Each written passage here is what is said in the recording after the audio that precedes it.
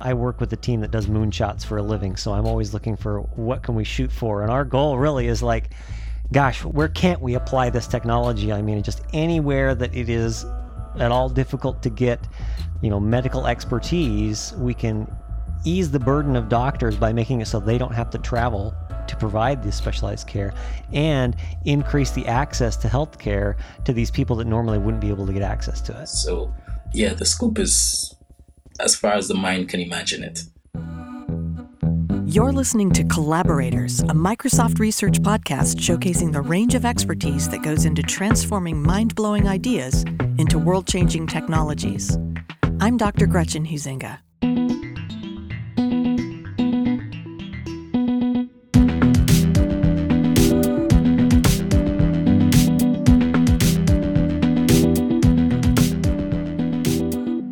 On this episode, I'm talking to Dr. Spencer Fowers, a principal member of the technical staff at Microsoft Research, and Dr. Kwame Darko, a plastic surgeon at the National Reconstructive Plastic Surgery and Burn Center at the Korle-Bu Teaching Hospital in Accra, Ghana. Spencer and Kwame are working on 3D telemedicine, a project they hope will increase access to specialized healthcare in rural and underserved communities by using live 3D communication, or holoportation. We'll learn much more about that in this episode, but first, let's meet our collaborators. Spencer, I'll start with you.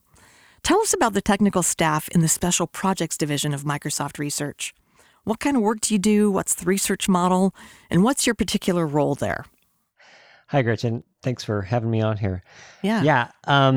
So our group at Special Projects was kind of patterned after the Lockheed Martin Skunk Works methodology. We are very much a sort of try big moonshot projects type group. Our goal is sort of to focus on any sort of pie in the sky idea that has some sort of a business application. So you can imagine we've done things like build the world's first underwater data center, or do post-quantum cryptography, things like that.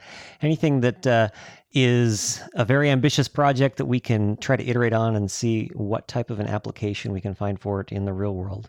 And I'm one of the, as you said, a principal member of the technical staff. That means I'm one of the primary researchers. So I wear a lot of different hats. My job is everything from, managing the project, meeting with people like Kwame and the other surgeons that we've worked with, and then interfacing there and finding ways that we can take theoretical research and turn it into applied research, actually find a way that we can bring that theory into reality.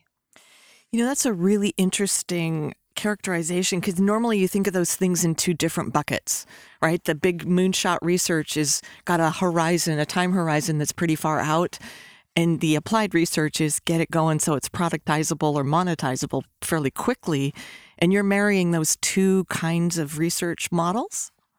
Yeah, I mean, we fit kind of a really interesting niche here at Microsoft because we get to operate sort of like a startup, but we have the backing of a very large company. So we get to sort of, take on these moonshot projects that a smaller company might not be able to handle, and really attack it with the full resources of a company like Microsoft.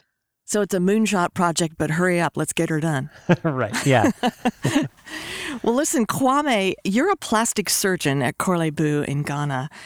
In many circles, that term is associated with non-essential cosmetic surgery, but that's not what we're talking about here. What constitutes the bulk of your work, and what prompted you to pursue it in the first place? All right, thanks, Gretchen, and also thank you for having me on the show. So, just as you said, my name is Kwame Darko, and I am a plastic surgeon.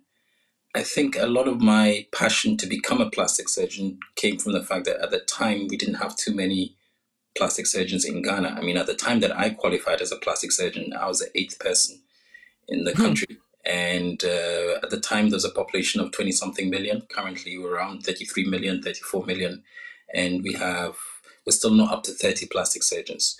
So there was quite a bit of work to be done. And my work scopes from all the way to what everybody tends to allure plastic surgery with, the cosmetic stuff, across to burns, across to trauma from people with serious accidents that need some parts of their body reconstructed, to tumors of all sorts. One of my fortes is breast cancer and breast reconstruction, but not limiting to that. We also tumors of the leg, and we also help other surgeons to cover up spaces or defects that may have been created when they've taken off some sort of cancer or tumor or whatever it may be. So it's a wide scope, as well as burn surgery and burn care as well. So that's the scope of the kind of work that I do. You know, this wasn't on my list to ask you, but I'm curious, both of you. Spencer, where did you get your training? What's your background? I actually got my PhD at university in computer engineering, focused on computer vision. So a lot of my academic research was in, embedded systems and low power systems and how we can get vision-based stuff to work without using a lot of processing. And it actually fits really well for this application here, where we're trying to find low-cost ways that we can bring really high-end vision stuff, and put it inside a hospital. Yeah. So Kwame, what about you? Where did you get your training? And did you start out in plastic surgery thinking, hey, that's what I want to be? Or did you start elsewhere and say, this is cool? So my background is that I did my medical school training here in Ghana, at the medical school in Korle Bu, and then started my postgraduate training in surgery. Over here, you need to do a number of years in just surgery before you can branch out and do a specific type of surgery. So after my 3-4 years in that, I decided to do plastic surgery once again here in Ghana. You spend another up to 3 years, minimum of 3 years training in that, which I did. And then you become a plastic surgeon. But then I went on for a bit of extra training and more exposure from different places around the world. I spent some time in Cape Town in South Africa working in a hospital called Rutiskia.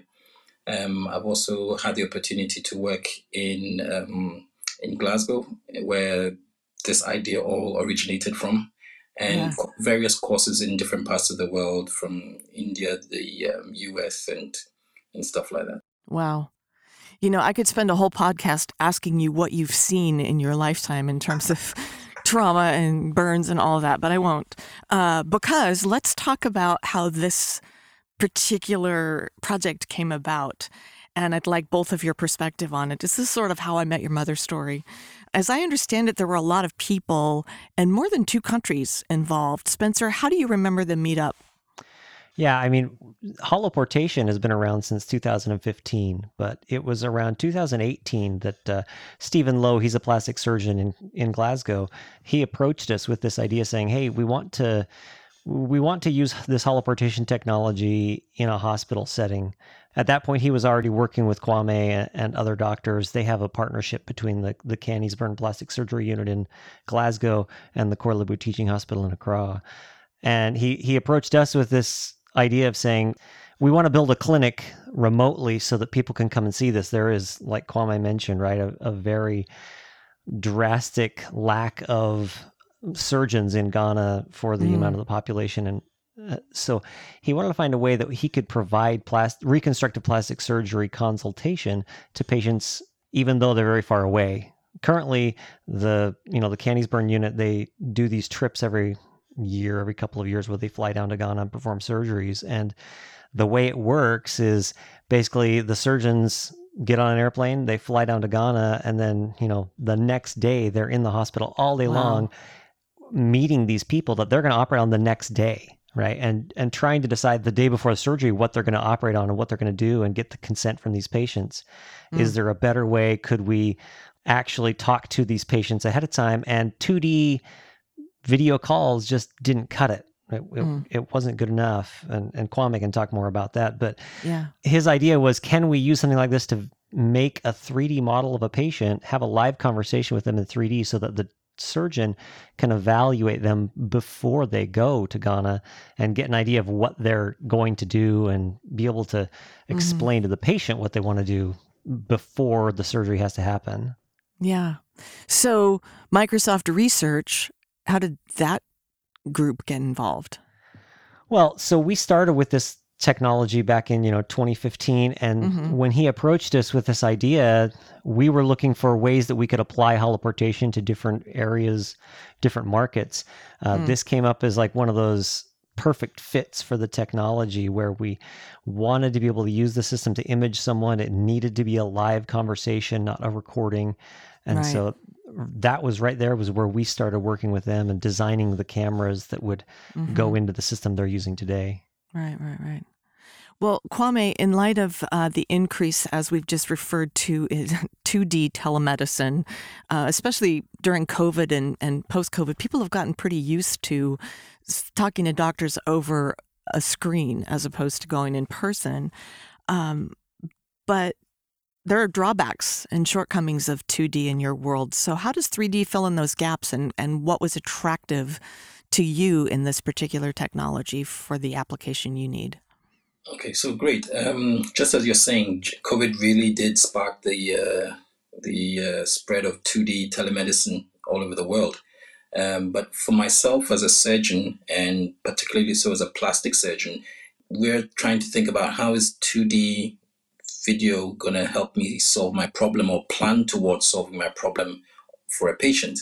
And we realize there is a significant shortfall when we're not just dealing with the human being as a 2D object, but 3D perspective is so important. So one of the most common things we've used this system to help us with is when we're assessing a patient to decide which part of the body we're going to move and use it to fill in the space that's going to be created by taking out some form of tumor. And not only taking it out in 2D, 3D for us to know that it's going to be fit and be big enough, but also demonstrating to the patient so they have a deeper understanding of exactly what is going to go and be used to reconstruct whichever part of their body and what defect is going to be left behind.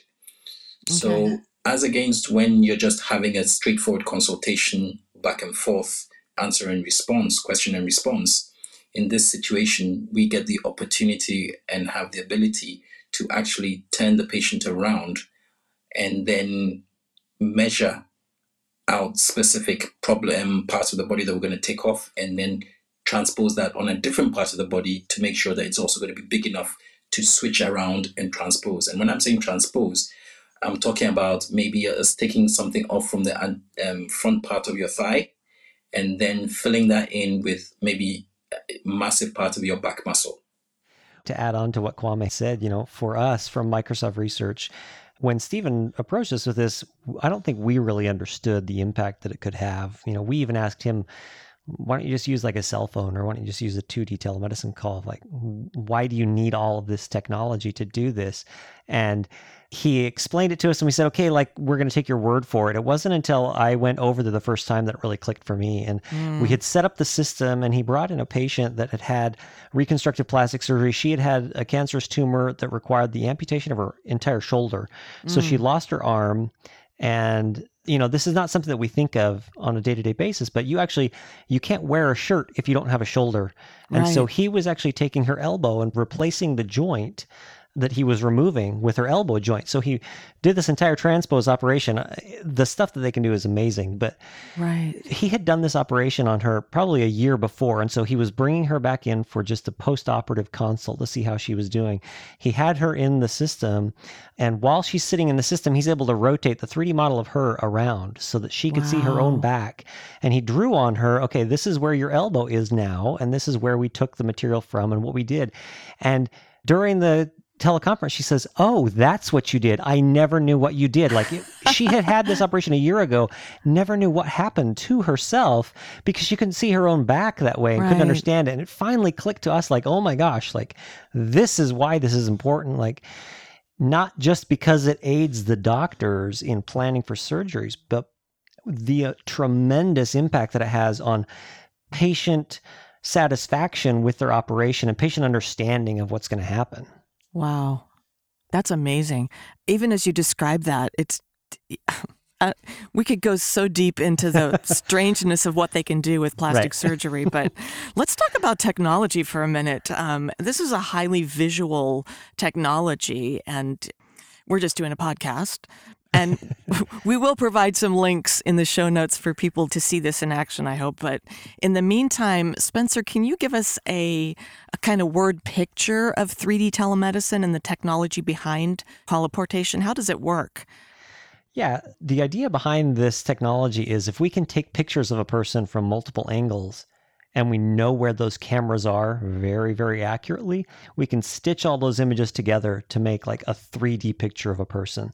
So we're actually using, for the 3D telemedicine system, we're using the Azure Connect. So it's like version 3 of the Connect sensor that was introduced back in the Xbox days.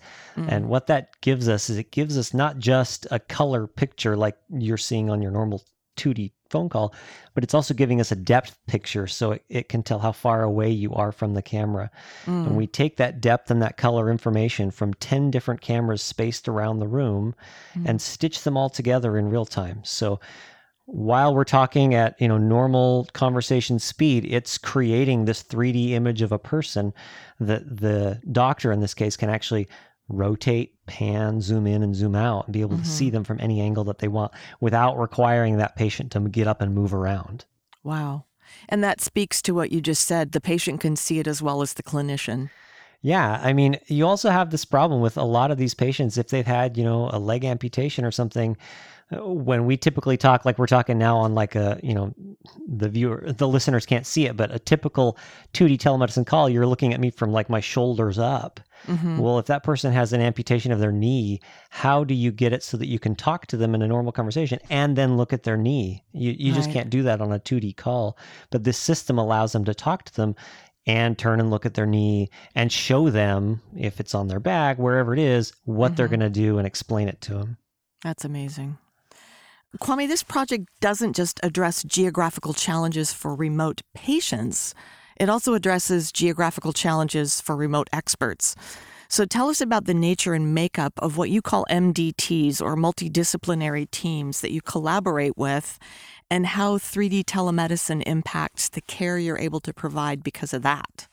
All right. So with an MDT, or multidisciplinary team, just as you said, the focus on medicine these days is to take out individual bias in how we're going to treat a particular patient, an individual knowledge base. So now what we tend to do is we try and get a group of doctors who would be treating a particular ailment. More often than not, it's a cancer case. And everybody brings their view on what is best to holistically find a solution to the patient's the most ideal remedy for the patient. Now, let's take skin cancer, for example. You're going to need a plastic surgeon if you're going to cut it out. You're going to need a dermatologist who's going to be able to manage it. If it's that severe, you're also going to need an oncologist. You may even need a radiologist, and of course, a psychologist and your nursing team as well. So with an MDT, you'd ideally have members from each of these specialties in a room at a time, discussing individual patients and deciding what's best to do for them.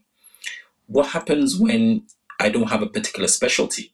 And what happens when, even though I am the representative of my specialty on this group, I may not have as in-depth knowledge as is needed for this particular patient? What do we do? Right. Do we have access to other brains around the world? Well, with this system, yes, we do.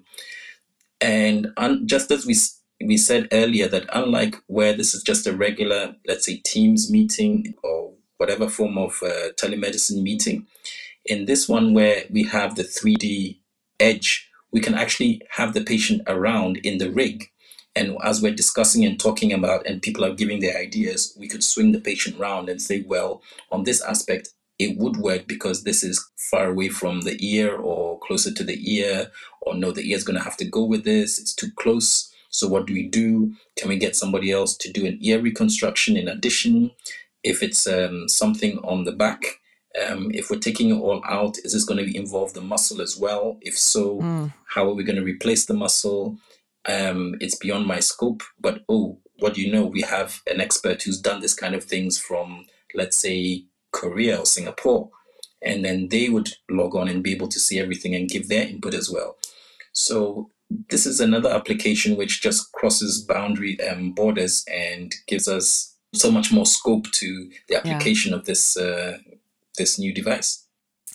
So when we're talking about multidisciplinary teams, and we look at it from an expert point of view of having all these different disciplines in the room from the medical side, Spencer, this collaboration includes technologists as well as medical professionals, but it also includes patients. You talk about what you call a participatory development validation. What is the role of patients in developing this technology? Well, similar to like that story I was mentioning, right? As we started using this system, the initial goal was to give doctors this better ability to be able to see patients in preparation for surgery. What we found as we started to show this to patients was that it drastically increased their satisfaction from the visits with the doctors because they were able to better understand the operation that was going to be performed. It's surprising how many times like Kwame and Stephen will talk to me and they'll tell us stories about how like they explain a procedure to a patient about what they're going to do, and the patient says, yeah, okay, and then they get done and the patient's like, wait, what did you do? Like, that doesn't, I didn't realize you were going to do that, because it's hard for them to understand when you're just talking about them or whether you're drawing on a piece of paper. But when you actually have a picture of yourself in front of you that's live and the doctor's indicating on you what's going to happen and what the surgery is going to be, it drastically increases the patient satisfaction. And so that was actually the direction of the randomized controlled trial that we're conducting in Scotland right now, is what kind of improvement in patient satisfaction does this type of a system provide? It's kind of speaking UX to me, like a patient experience as opposed to a user experience. Definitely. Has any of this fed into sort of feedback loop on technology development, or is it more just on the user side of how I feel about it? As far as like technology that we use for the system, when we started with holoportation, we were actually using kind of research grade cameras and building our own depth cameras and stuff like that, which made for a very expensive system that wasn't easy to use. That's why we transitioned over to the Azure Connect, because it's actually like the highest resolution depth camera you can get on the market today for this type of information. And so it's really pushed us to find what can we use that's more of a compact, all-in-one system so that we can get the data that we need. Right. Well, Kwame, at about this time, I always ask what could possibly go wrong. But when we talked before, you kind of came at this from a cup half full outlook because of the nature of what's already wrong in digital healthcare in general, but particularly for rural and underserved communities.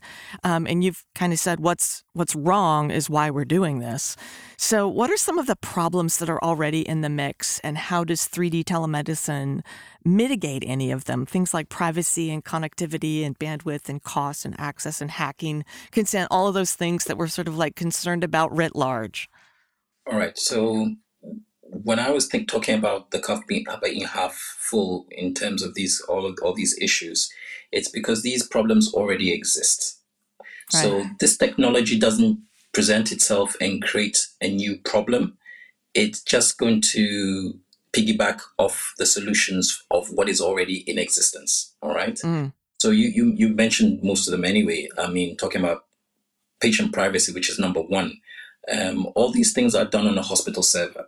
They are not done on a public or ad hoc server of any sort. So whatever fail-safes are within the hospital in itself, whichever hospital network we're using, whether here in Ghana, whether in Glasgow, whether somewhere remotely in India or in the US, it doesn't matter where, it would be piggybacking off a hospital server. So those fail-safes are there already. So if anybody can get into the network and observe or steal data from our system, then it's because the hospital system isn't secure, not because it's our system, if in a manner of speaking, is not secure. All right. Okay. And then when I was saying that it's half full, it's because whatever lapses we have already in 2D telemedicine, this supersedes it. And not only does it supersede the 2D lapses, it goes again and gives significant patient feedback, like we were saying earlier, and what Spencer also alluded to, is that now you have the ability to show the patient exactly what's going on. And so in previous aspects where, think about it, even if it's an in-person consultation where I would draw on a piece of paper and explain to them, well, I'm going to do this, and that. Now I actually have the patient's own body, which they're watching at the same time, being spun around and indicating that this is the spot I was talking about. And this is how big my cut is going to be. And this is what I'm going to move out from here and use to fill in this space. So once again, My inclination on this is that on our side, we can only get good as against to looking for problems. The problems, I admit, will exist, but not as a separate entity from regular 2D medicine or 2D videography that's we're already encountering. So you're not introducing new risks with this. You're just sort of serving on the other risks. We're adding to the positives, basically. Right. Yeah, Spencer, in the what could go wrong bucket, on the other side of it, I'm looking at healthcare and the cost of it, especially when you're dealing with multiple specialists and complicated surgeries and so on. And I know healthcare policy is not on your research roadmap necessarily, but you have to be thinking about that as you're going on how this will ultimately be implemented across cultures and so on. So have you given any thought to how this might play out in different countries? Or is this just sort of, we're going to make the technology and let the policy people and the wonks work it out later? Yeah, it's a good question. And I think it's something that we're really excited to see how it can benefit. Luckily enough, where we're doing the test right now, like in Glasgow and in Ghana, they already have partnerships. And so there's already standards in place for being able to share doctors and technology across that. But yeah, we've definitely looked into like what kind of an impact does this have? And one of the benefits that we see is using something like 3D telemedicine even to provide greater access for specialty doctors in places like rural or remote United States where they just don't have access to those specialists that they need. I mean, Washington State, where I am, has a great example where you've got people that live out in Eastern Washington, and if they have some need to go see like a pediatric specialist, they're going to have to drive all the way into Seattle to go to Seattle Children's to see that person. What if we can provide a clinic that allows them to, virtually through 3D telemedicine, interface with that doctor without having to make that drive and all that commute until they know what they need to do. Right. And so we actually look at it as being beneficial because this provides greater access to these specialists to other regions. So it's actually improving healthcare reach and accessibility for everyone. Yeah. Kwame, can you speak to accessibility of these experts? I mean, you would want them all on your team for a 3D telemedicine call, but how hard is it to get them all on the same? I mean, it's hard to get people to come to a meeting, let alone, a big consultation. Does that enter the picture at all, or is that? It does. And I think COVID is something else that's really changed how we do everyday routine stuff. So, for example, we here in Ghana have a weekly departmental meeting, and within the plastic surgery department and also within the greater department of surgery weekly meeting, everything became remote. So all of a sudden, people who may not be able to make the meeting for whatever reason are now logging on. So it's actually made accessibility to them much, much easier and swifter. I mean, where they are, what they're doing at the time, we have no idea, but it just means that now we have access to them. So extrapolating this onto us getting in touch with specialists, if we schedule our timing right, it actually makes it easier for the specialist to log on. Now, earlier we spoke about international MDTs, not just local, but then have we thought about what would have happened if we did not have this ability to have this online international MDT? We're talking about somebody getting a plane ticket, sitting on a plane, waiting in airports, airport delays, etc., and flying over just to see the patient for 30 minutes and make a decision that, well, I can or cannot do this operation. So now this jumps over all of this and makes it much, much easier for us. And now when we move on to the next stage of consultation, after the procedure has been done, when I'm talking about the surgery, now the patient doesn't need to travel great distances for individual specialist review. Now, in the case of plastic surgery, this may cover not only the surgeon, but also the physiotherapist. And so it's not just before the consultation, but also after the consultation. Wow. Spencer, what you're doing with 3D telemedicine through holoportation is a prime example of how a technology developed for one thing turned out to have incredible uses for another. So give us just a brief history of the application for 3D communication and how it evolved from where it started to where it is now. Yeah, I mean, 3D communication, at least from what we're doing, really started with things like the original Xbox Connect, right? With a gaming console and a way to kind of interact in a different way with your gaming system. What happened was Microsoft released that initial Connect and suddenly found that people weren't buying the Connect to play games with it. They were buying to put it on robots and buying to use, for different kind of robotics applications and research applications. And that's why the second Connect, when it was released, they had an Xbox version, and they actually had a Connect for Windows version because they were expecting people to buy this sensor to plug it into their computers. And if you look at the form factor now with the Azure Connect that we have, it's a much more compact unit. It's meant specifically for using on computers, and it's built for robotics and computer vision applications. And so it's been really neat to see how this thing that was developed as kind of a toy has become something that we now use in industrial applications. Right. Yeah, and this sort of the serendipitous nature of research, especially with, big moonshot projects, is like, this is going to be great for gaming. And it's actually turns out to be great for plastic surgery. Yeah. Who'd have thunk? Right. Kwame, speaking to where this lives in terms of use, where is it now on the spectrum from lab to life, as I like to say? So currently, we have a rig in our unit, the plastic surgery unit in the Collaborators Teaching Hospital. There's a rig in Glasgow, and there's a rig over in Microsoft Office. So currently what we've been able to do is to run a few tests between Ghana, Seattle, and Glasgow. So basically, we've been able to run MDTs, and we've been able to run patient assessments, pre-op assessments, as well as post-operative assessments as well. So that's where we are at the moment. It takes quite a bit of logistics to initiate, but we believe once we were on a steady roll, we'll be able to increase our numbers that we've been able to do this on. I think currently those we've operated and had a pre-op assessment and post-op assessment have been about 6 or 7 patients. And it was great, basically. We've done MDTs across with them as well. So the full spectrum of use has been done: pre-op, MDT, and post-op assessments. So we have quite a bit more to do with the numbers and to take out a few glitches, especially with remote access and stuff like that. But I think we're making good progress. Yeah. Spencer, do you see or do you know of hurdles that you're going to have to jump through to get this into wider application?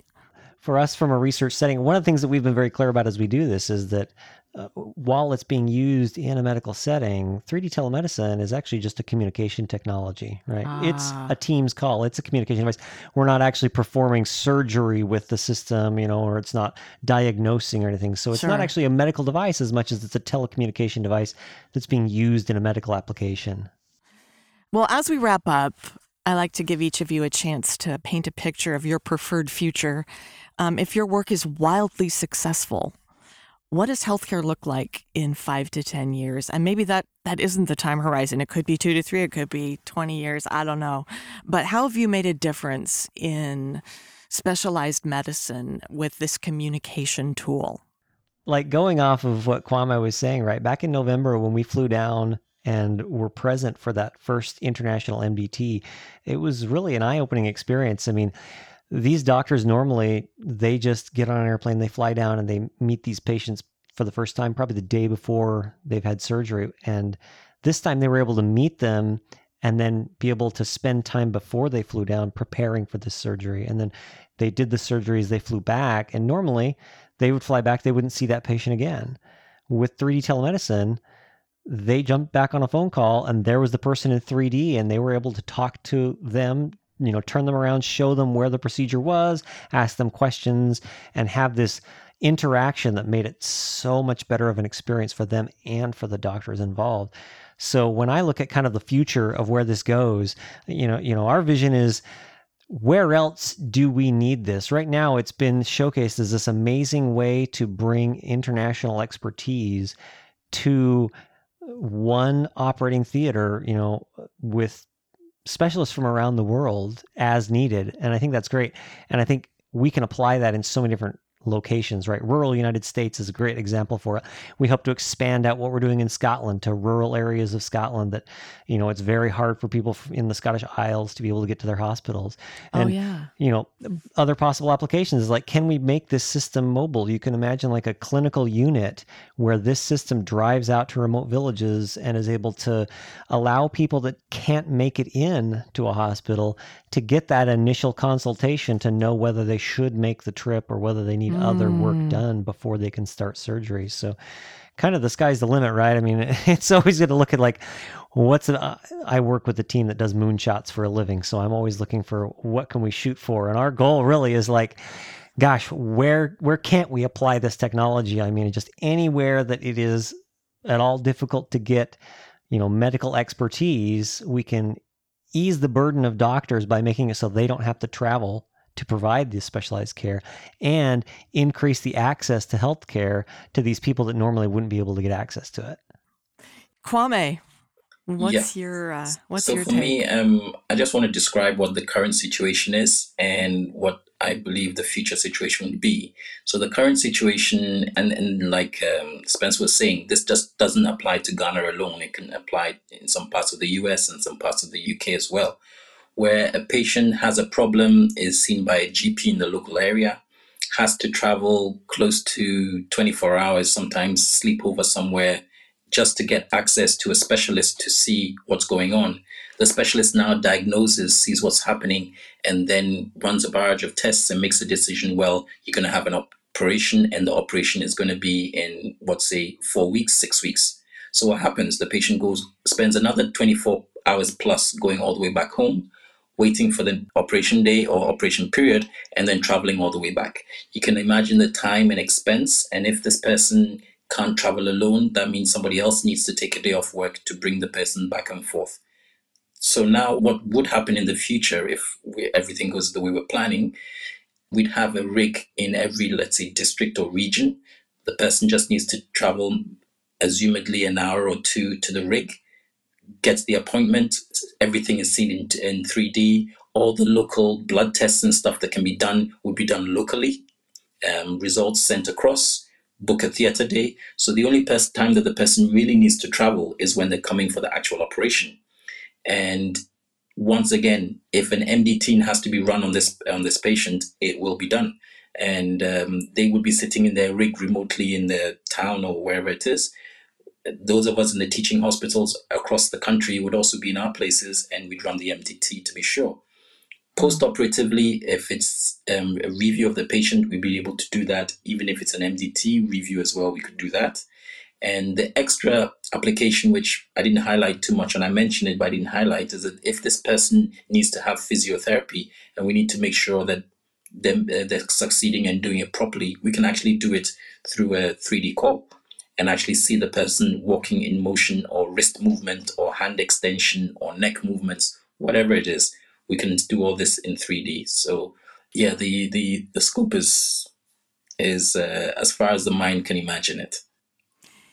I'm even imagining it, and I hate to bring up the Jetsons as, my anchor analogy, but, at some point way back, nobody thought they'd have the technology we have all in our rooms and on our bodies now.